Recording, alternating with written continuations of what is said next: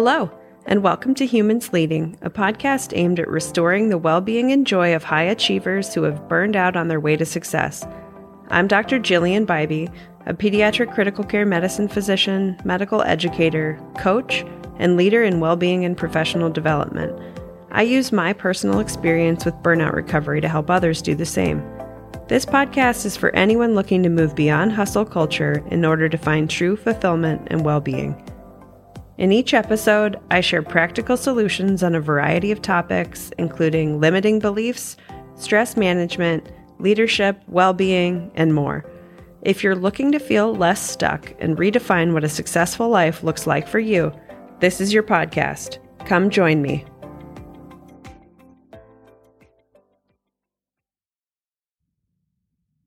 Hello, and welcome to this episode of the Humans Leading podcast. I'm your host, Dr. Jillian Bybee, and I'm really excited to be back with you today.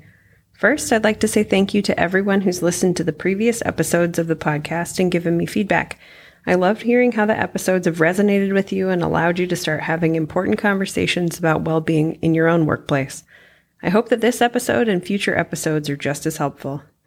Today, we'll be tackling something that comes up for most people at one time or another in their lives, especially in middle age, as I'm currently approaching.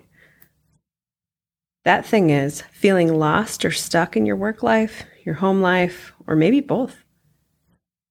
What do you do when this happens?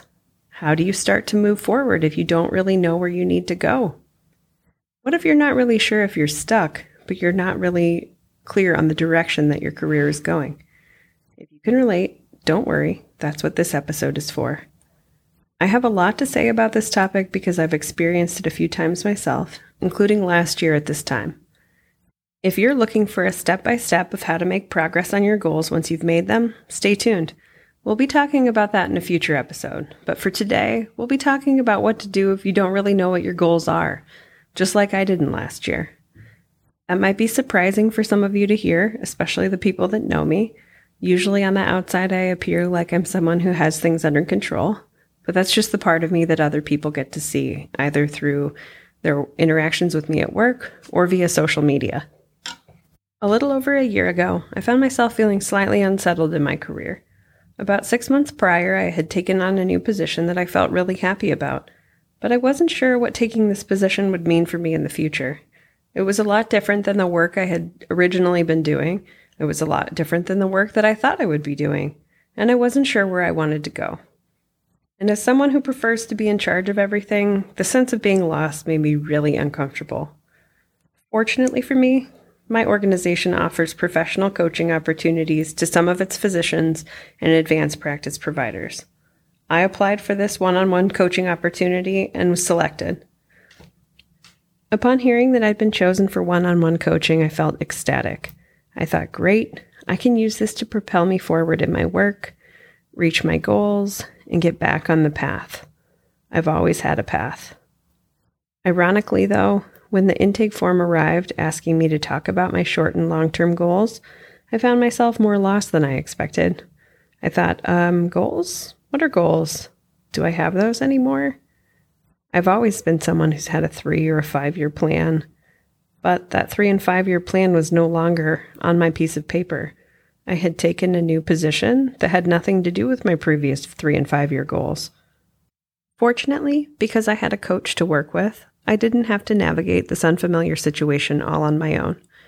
If you're hearing me use the word coach and you aren't really sure what it means, you're not alone. The most common question I've been asked since starting coaching training from people I talk to is, what is a coach? It's pretty simple. A coach is a partner who helps you get from where you currently are to where you want to be. The process of coaching is like the vehicle that gets you from point A to point B. And in the coaching scenario, you're the one driving the vehicle. You get to choose what you want to work on. For me, that was my lack of long-term vision for my career. For you, this could be related to anything: your work, your life, your relationships, possibly your spirituality, or a combination of those or other factors. Another really helpful way I've heard coaching being described is as a way to achieve the of some description. as in getting unstuck from problems, uncovering possibilities, uncovering potentials, etc. And for me, this was perfect at the point I was last year. I anticipated getting unstuck from where I currently was and being able to move forward in my career, trying to figure out where exactly I was going. Fortunately, this ended up to be true. The problem was, it wasn't easy, and it was actually really frustrating, especially as someone who likes things to move quickly. Because it was slow. So much slower than I anticipated. As a really impatient person, I hated parts of this coaching process, and I want to be honest about that. I had a great coach, but the process itself was painful because the sessions with my coach forced me to slow down, reflect on what I really wanted. And I felt, as an impatient person, I really hated parts of this coaching process. The sessions with my coach forced me to slow down and reflect on what I really wanted. And she was a great coach, but this process was incredibly frustrating. All I felt like doing was speeding up in order to get to the next step. But the truth of the matter was, I had no idea what the next step was supposed to be. I really needed to sit in that time and sift through it in order to be able to determine where I wanted to go. And I was really happy to have a partner in the process. I think the key to understanding coaching is that a coach is a partner. It's not someone who has all of the answers.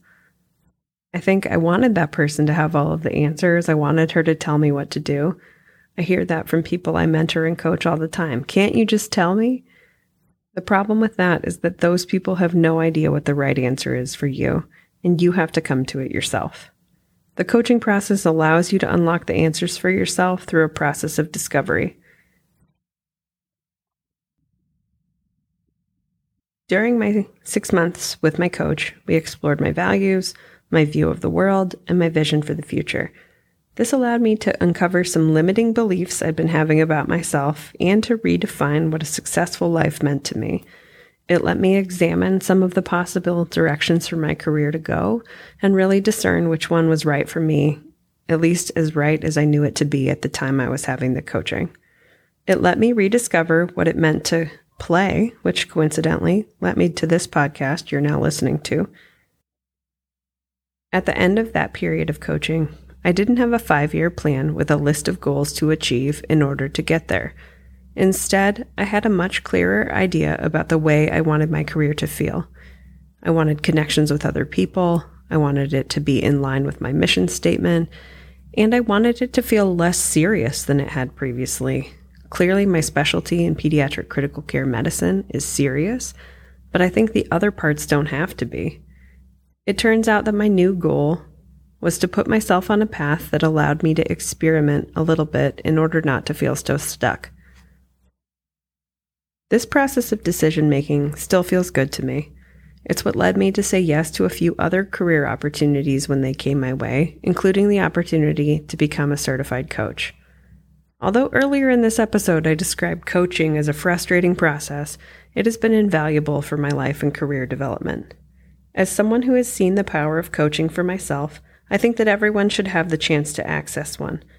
That's part of the reason for me becoming a certified coach myself. Unfortunately, I know it's not possible for everyone to access a coach. The cost itself is prohibitive for a lot of people, and even in my own organization, coaching is only offered to certain specialties. But don't despair, coaching is a skill, and like any skill, you can learn to do it for yourself. It isn't easy, just like my experience shows, but it's worth it. If you are currently feeling stagnant, stuck, or unsure of how to move forward, you can coach yourself into the next right step. We'll find out how after the break.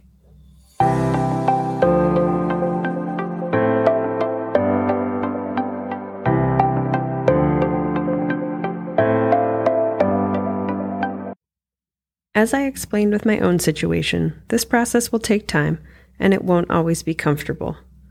For me, it has meant committing to telling the truth as I understand it, and being willing to revise that truth as I learn more. As you start this process for yourself, it's important to give yourself space and time to dream. If you're thinking, that sounds nice, but I don't really have time for that. I have 2 thoughts for you. 1, you make time for the things that you care about. If your own goals are not on that list, it might be time to evaluate why not. 2, as writer Annie Dillard reminds us, how we spend our days is, of course, how we spend our lives. What we do with this hour and that one is what we are doing. I bring this up because it's really easy to lose track of what we're doing with our time. In this way, we often can lose track of what we're doing with our lives. So in order to get back on track, we have to take time and make time and be intentional. Once you've committed to taking time and space for yourself, it's time to get started. This self-coaching process might feel uncomfortable at first if you've never tried it. One way to make this a little easier is to find an accountability partner to go through the process with you. It could be a friend, a loved one, or a colleague who is experiencing a challenge of their own. You don't have to be experiencing the same thing, but you can share your struggles with each other as you go as a way to keep you motivated. As with the professional coaching experience I outlined earlier, this process will take time, and it won't all happen at once. I hated that, and you might too. It might be frustrating, and your accountability partner can help sustain you through the ups and downs, and you can do the same for them. Step 1 for the process is to grab a journal and a pen and think about the following questions. 1. What do you want more of in your life? 2. What do you want less of in your life? 3. What is one small action step to get more of what you want? 4. What is one small action step to let go of what is no longer serving you? Spend time on these questions and be honest in your reflections. There are no right or wrong answers. Writing the answers down doesn't mean that you have to do anything. Try to do this exercise without judgment. If you're finding that hard to do, consider doing this exercise with your accountability partner for an extra layer of support. Depending on how much time you've given yourself, you may need to spend a few sessions thinking about these questions. It's okay if it takes time. Each time you sit down to reflect, you're taking steps to get to where you want to be, even if it doesn't feel like it yet. When you're ready, move on to step 2, which is write a mission statement for your life. This is a statement of the why of your life. What is it that you are here to do? This could be specific to your work life, your home life, or a combination of the two. Do whatever feels right for you. As an example, my professional mission statement is to leave the healthcare system a better place than I found it. You can see that this is pretty vague, and it leaves me a lot of flexibility in my career to make it possible. This mission statement is the revised mission statement that I made after my coaching last year. Yours doesn't have to be this compact just yet. You're just starting. That's the whole point, is these are all rough drafts of where you want to get to. I think that's the point I made earlier about making your career a little less serious. After you've completed these 2 steps, ask yourself, what small change could I make today that would allow me to pivot from where I am now to where I want to be? Don't get stuck analyzing the millions of possibilities. Think small and start simple. These are really easy directions for me to give you, but really hard for me to implement in my own life. But the thing about small changes is that they add up to be big changes over time. Life coach Martha Beck likes to call this the power of 1-degree turns.